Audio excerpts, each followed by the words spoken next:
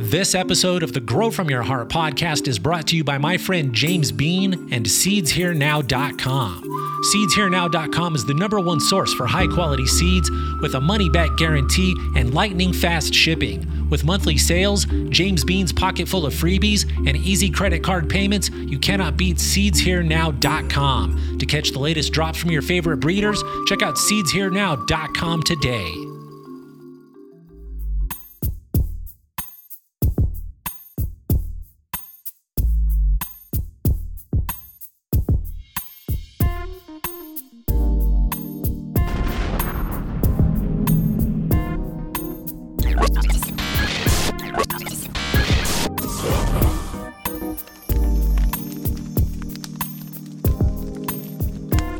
All right, here we go. Welcome to the show, podcast world. I'm your host. My friends call me Rasta Jeff. This is episode 741 of the Grow From Your Heart podcast. In this episode, I'm going to answer a couple of grow questions. Before I get to that part of the show, let's do a few shout outs to a few of the kind folks who continue to support the show on Patreon.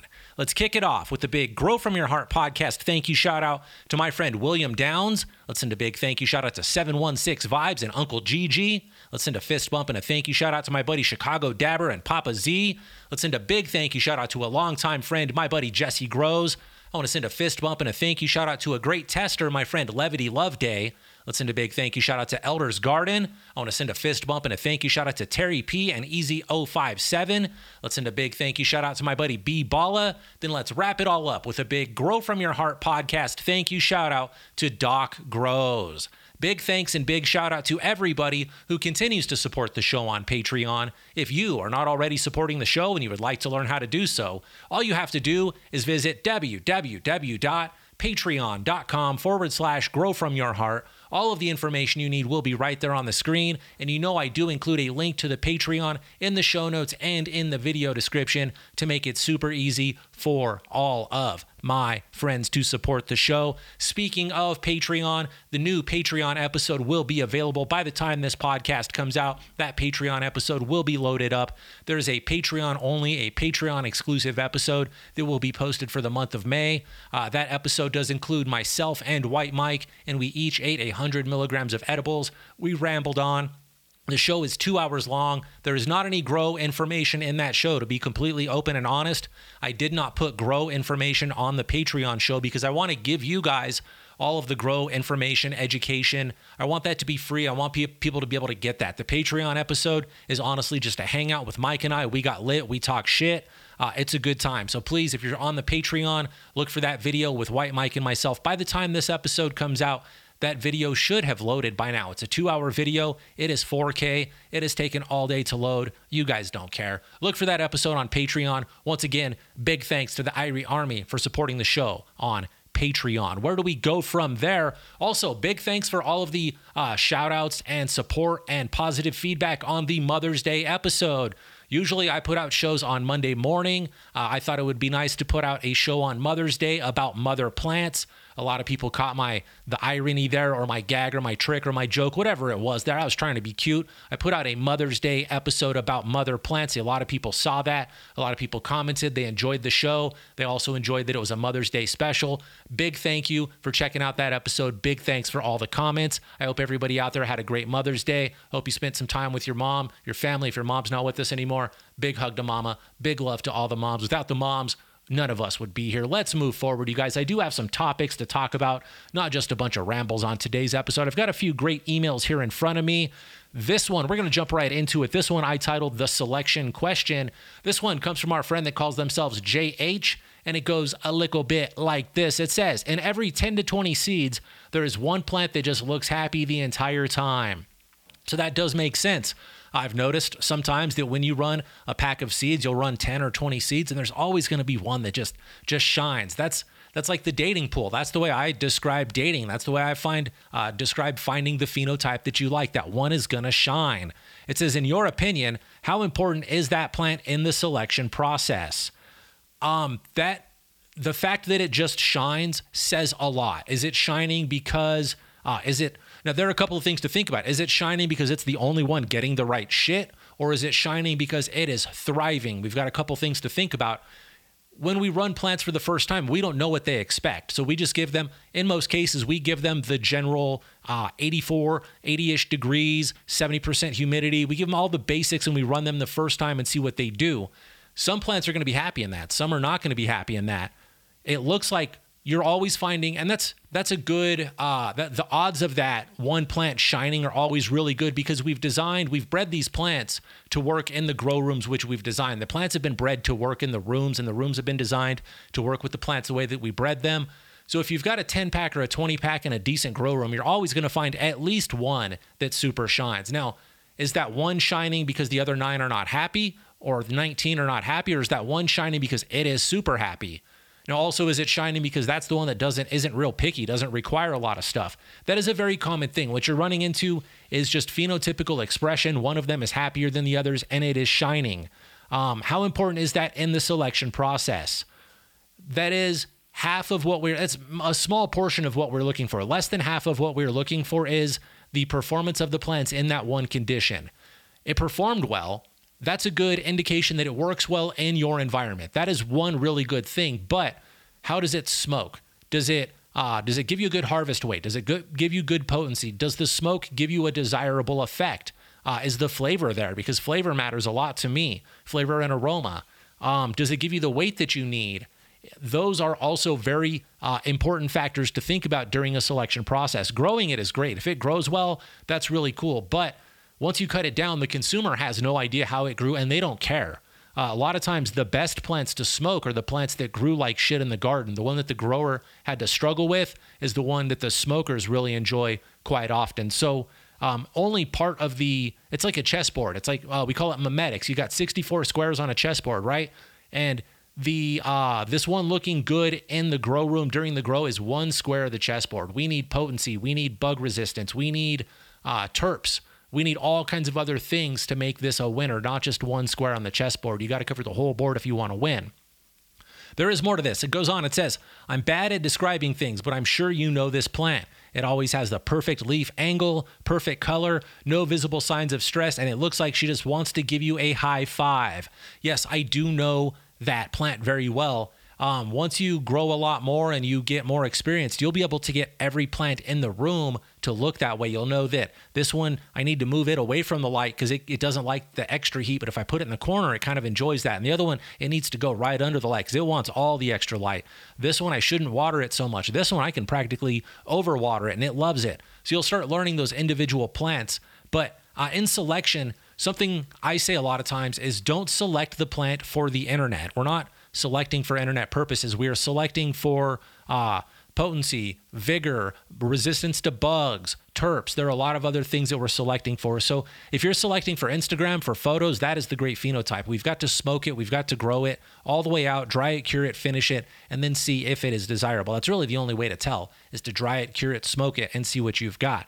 It goes on. It says, that being said, I haven't had the happiest plant and the best smelling plant line up ever in 18 years of sprouting 10 seeds at a time.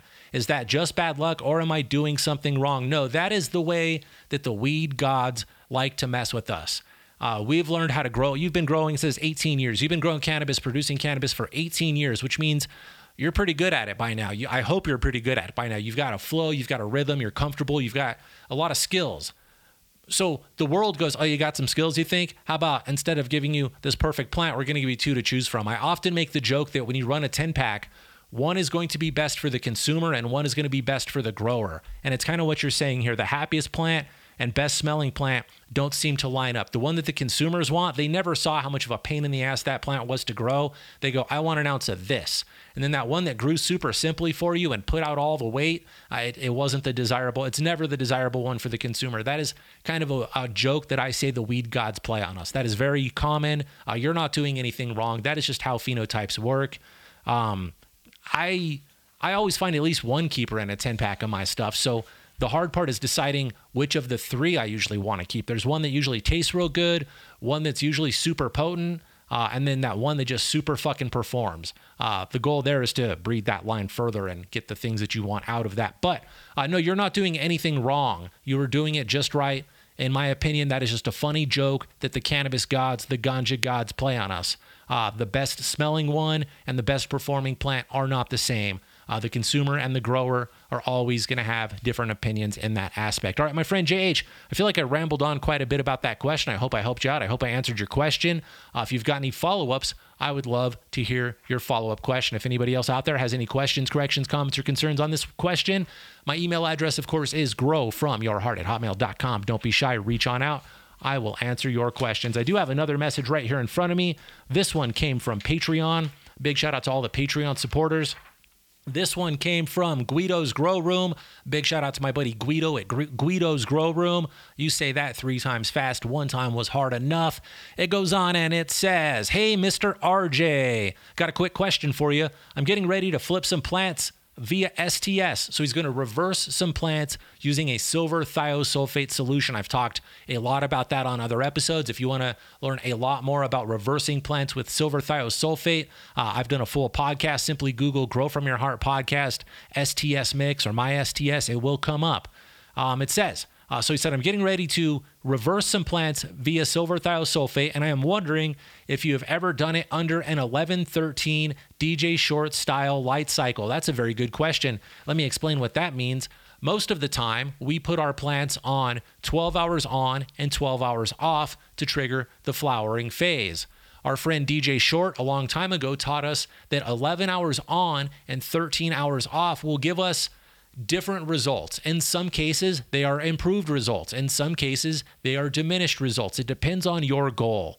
I think that the extended dark period gives the plants an opportunity to show their expression a little bit more. We see more phenotypical variation, more phenotypical expression is what it is that I believe I'm seeing with this extended dark period. This is not common practice for me. I've stopped doing this. I do something way different, which I've talked about in other episodes. But DJ Short has been doing the 1113 for a long time.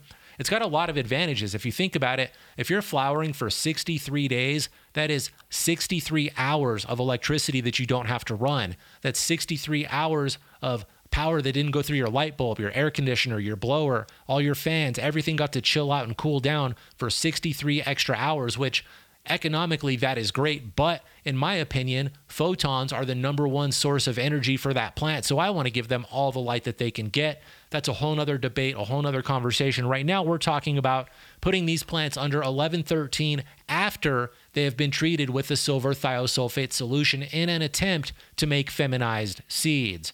It goes on, it says, I've got 4 ladies in the room flowering now, and we'll be adding the 2 reversal candidates into the spot tomorrow. Shouldn't be any issues, right? I do see an issue, my dude. If the 4 ladies are in the flowering room now and you're just adding the 2 reversal candidates, you may have mistimed this. My general practice, my standard operating procedure is to begin the reversal, get the plants being sprayed. I spray them 10 to 14 days. The first plant to get reversed gets sprayed 10 to 14 days before it goes into flower. Then that one will get sprayed again on day 1 of flower, then day 3, 6, 9, 12, 15, 18, 21, and possibly day 24. I do not put the pollen receiving plants into that room until I see those reversed plants begin to show me definite signs of male flowers. When I start seeing those pollen sacs pop up, that is when I move the female plants into the room. That is how I time it. I really think that timing works out because it's going to be a few days now, several days, 26 to 32 days before that male plant starts producing pollen. If your girls are already in there, how long have they been in there? Flowering now, I'll be adding 2 reversal. So you don't say how long they've been in there, but they're ahead. They're too far ahead of the male plants. They're going to be past their peak ovulation point of receiving pollen to create seeds if you don't get those males dumping pollen a little bit sooner. It will work. Don't panic. Don't freak out. It will work. But if you had timed it a little bit differently, you would make a lot more seed. Probably double the amount of seeds, honestly. It's all about timing. You want those plants, the female plants, the pollen receivers, to have the most, I call it dandelions. People understand what I mean when I say the dandelions. When it starts making, you guys call it hairs. Those are pistils. When it starts making all the hairs start popping up, those hairs are what are going to catch the pollen. That's what catches the pollen. It draws the pollen down that into the ovule, into the bracten of the calyx, starts forming a seed within that area. But all those hairs are what are going to make the seed. Those hairs have to be at the prime peak point for pollination to get the most seeds. When they're real thick and real strong looking, Right after that is when they want the most pollen. Then they start fading, they start wrinkling, start crinkling up, start getting brown. Once they get withered up and small, that they can no longer receive pollen. They've passed their peak point of pollination. They've gone into, I guess they've gone into menopause if you want to compare them to people. So I think you are doing okay, but the timing could have been better. But don't panic. Don't tear it down. Don't start over. Do what you're doing. You're going to get seeds out of this. Shouldn't be any issues, right? I think the 11-13 cycle should work. Honestly, I have not done that, so I don't have a testimony. But with the info I've got, the knowledge, experience, I think it will work. I think it will do what needs done. It may help you out because your reversal plants may actually flip more quickly because they're sleeping longer. I'm not sure how that will work. It may be beneficial to correct your timing issue. It goes on, it says, and of course, once they start to show boy parts, they'll go into the breeding tent. Just need a week to finish trim jail as I dry in the other tent too. I hope you have an awesome day, my man, and thank you for your time. My buddy Guido, thank you for the great question. It sounds like you've got the right idea, but I think the timing may have been off just a little bit, but I understand why. We're limited on space. You're stuck in trim jail, which should I ramble on that or should I just let it go? Trim jail is a weird thing to me because I actually have friends in jail. And if I said trim jail to them, they'd be like, motherfucker, do you see where I am? And they'd find it really disrespectful for me to say that sitting at the table, listening to Sublime, eating Doritos, talking to my friends and cutting up weed under the air conditioner, to put the word jail in there, my friends in real jail would be fucking offended. They'd find it disrespectful. That's my quick rant on that. Nobody cares about that. I don't like trim jail. That's a silly fucking word to say. There's real people in a real jail. But I get it, dude. I get what you've got to do. You had to time it that way. I think it's going to work, and I think your light cycle will work. I think everything will turn out just the way that you want it to. My request is send me an update. Send me feedback. Send me details. How does this work? How many seeds do you pull from the plants that you put in there? Are you satisfied with the outcome? And did you get pollen on time? That is going to be my main question. So Guido, send me a follow-up. Send me some info, bro. I can't wait for the follow-up. This came on May 9th, so it should be a couple of weeks here before I get more info. I'll give you till about June 1st, and I'll expect an update from you, my dude. All right, Guido, thank you for the great message. Let's see how long we've been rambling. We've got plenty of time for one more message. I got a great question here in front of me. This one came on the growfromyourheart@hotmail.com email address, and it goes a lot like this. It says, "Hey, Rasta Jeff. My actual name is Jack. What's up, Jack? Good to meet you, my dude. It says, when you used a 1,000-watt HPS, which is a high-pressure sodium lamp, what reflector type and what distance to the canopy do you find to be optimal?" That is a very good question. When I was running a 1,000-watt high-pressure sodium light, let's talk about my personal small home grow, because I'm pretty sure this person isn't running a commercial grow with Gavitas, which is what I do in a commercial environment. Let's talk about a small home grow or a small personal private setup. If I had a 1,000-watt HPS, what reflector type and what distance do I find to be optimal? We've got a few options. I really like the vented and ducted hoods. That sounds weird to a lot of people. Let me try to explain what I'm talking about, because some people may not know. So all lights, not all, but the basic design of a grow light is that you've got your bulb, and the bulb hangs horizontally. So it's going this way, it screws into the socket, and it goes this way. Then when it shines, the light goes all out of that bulb every direction. So we've put it inside of what we call a reflector or a hood. And that it does just like what it sounds like it's supposed to do. It reflects the light down. So all that light that goes up from the top of the bulb hits that reflector and gets spread down onto our plants, down onto our canopy. We're paying for all that light. We want to move that light down where we want it, get those photons to the plants. So the light bulb is inside of this, basically an umbrella. Think of it as an umbrella that is directing the light back down onto your plants. Now think about, there's going to be a lot of heat generated by that bulb, and that heat is going to come down. Heat does rise, but that heat will come down into the plant area, into the canopy. It will also rise up out of that environment, that hood there, that duct, that the shield, the reflector will rise up out of there and start heating up the grow room very rapidly. A 1,000-watt light puts off a lot of BTUs of heat. So one thing that I like to do is buy what is known as a ducted hood. It's got glass underneath there. So the light goes inside the hood or in the reflector, and the glass goes underneath that. So now the heat cannot escape from that enclosure, and it stays inside of there. But they've added 6 or 8 inch flanges on either end of it to where you can run ducting in and ducting out and put a blower at one end and extract that heat from that light and get it away from the grow environment. I run a carbon filter, then ducting, then the light, then more ducting, and that goes right out of the enclosure. If it's a house, if it's a warehouse, if it's into another room, if it's a garage, I run that right out to another place just to exhaust that heat, get rid of it immediately, and never even makes it into the grow environment.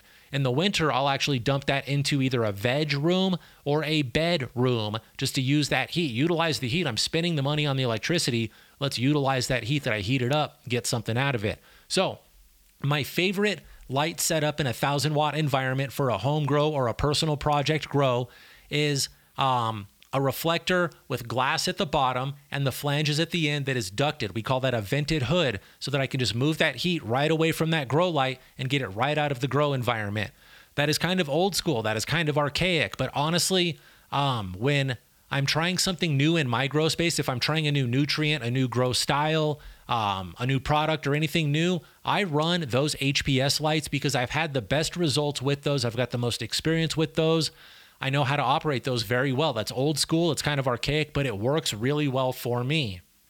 I have got a lot of LED lights. I've been gifted LED lights. People offer me LED lighting. And sometimes I just go right back to those HPS lights just because they're reliable and I love the way that they work. In a commercial grow, I always prefer double-ended Gavita HPS lighting for my flowering rooms. That's always what I prefer. Now, the next part of the question was distance from the canopy to be optimal. I talked about a vented light, a vented hood. If your light is not vented, this answer is going to vary greatly. If the hood is vented and I'm moving a lot of air through there and getting that heat from that bulb away from that reflector, I can get those bulbs, that reflector down super close to the plants. Depending on the age and size of the plant, I can get somewhere between 6 and 24 inches from the canopy. That may sound crazy, but you've got a 1,000-watt light on a bunch of clones that are 8 inches tall. Drop that bitch down to about 24, 18 inches above those. And then as they grow up, raise the light. And when the light can't go anymore, I just let those plants grow right up to it. By the time they're done, they may be 6 or 8 inches from that light, but it is ducted, it is vented, so they're not getting any heat stress. They're not getting any problems. They're not getting bleached from the light because they grew into it. I didn't just drop that light right on there. I let them grow up into it. They knew what they were getting into. They adjusted, they adapted slowly.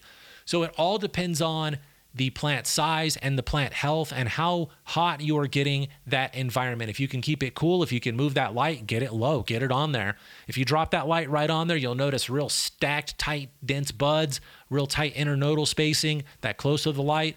Learn about the law of the inverse square. The further we get that light away, we definitely start diminishing the value of that light. We get a bigger footprint, but we don't get the intense. It's the law of inverse square. Read about that with lighting. You'll learn a lot there. I cannot even delve into that. Honestly, when it comes to lighting, lighting definitely is not my specialty. I know about it. I can talk about this really easily. But when it comes to spectrums and numbers and kelvins, my brain does not absorb that info, and I'm lighting ignorant, to be mostly honest with you. But for this 1,000-watt reflector, I would drop it real low. If you're not using a vented reflector, stay at least 18 inches above those plants or they're going to get roasted. Stay at least 18 inches above or they will get too hot. Have a fan going, move that heat around. But I get as close as I can and I start paying attention. Do I see the leaves curling up? Do they start giving me signs that they're pissed off? If so, then I just raise that light up just a little bit. I really like to push things. That comes with experience. You've really got to just do it to learn it. I say get in there and experience some shit. If you cook some plants, you'll learn what the cook limit is. It's how you burn a pizza. That pizza oven, the fucking box says leave it in for 12 minutes. You try it for 9. You check on it. It looks good. You check it at 10. It's cool. If you leave it in there for 13, the thing's fucking toast. You just got to learn it. You got to figure it out. As long as the thing is cooled, you can get it really, really low. Now, let me talk about more of what you've got printed here. It says, my room is a 4.5 by 4.5 room, and my ceiling is 6.5 feet high. I would definitely get a ducted and vented hood if you could. That would definitely be ideal for that room. Then it goes on. It says, I have a 600 and a 400 watt HPS system I can use, but I'm thinking about buying a 1,000 watt HPS system to fix my stretching problem. Do you think the two lights are equal or lesser than a single 1,000? That is a really good question. I want to touch on something before I go too far, your stretch problem. Let's talk about other ways that could help with the stretch, because the light is a good idea. The light is one great step to mitigate the stretch, but is your temperature and humidity dialed in? If it's too hot, the plants are going to start stretching. If it's too dry or too wet, the plants are going to start stretching. What is your nighttime temperature and humidity like? How drastic are your diurnal swings? Is your daytime and nighttime temperature and humidity within 5 or 10 degrees? If you can keep those super close within 5 degrees, that will drastically reduce the amount of stretch you get from those plants. Other things I've talked about is popping the knuckles on the plants, doing a little bit of LST, a little bit of super cropping, where you grab the plant and just twist it and give it a little, my knuckle popped, it didn't do it too loud, but give it a little pop sound there. That will slow down the stretch. So those are things that could help. If we're going to do it with lighting, one thing I would think about, you've got 2 fixtures here. I wonder if that 400 watt system will run a metal halide. Hear me out. This is what I would do. Tell me if you think I'm fucking crazy. Send me an email, growfromyourheart@hotmail.com. If you were going to do this, I would run the 600 watt high pressure sodium and the 400 watt metal halide together as close as you can, not as close as you get them, but fairly close together in the dead center of that room. You got a 4x5 room. That's not very big. A 4x5 square, that's not very big. That 400 will get enough light down into there, especially with such a low ceiling, and the 600 will get enough light down in there. I'd put those right at the center of the room and run both of them, the metal halide and the high pressure sodium. You'll get a lot of great effects from that. The metal halide, the blue spectrum from the metal halide will help you keep that light or that plant short and squat. Here's a quick detail that I have forgot to talk about. This is something I used to say a long time ago. This detail just came to my mind as I was rambling.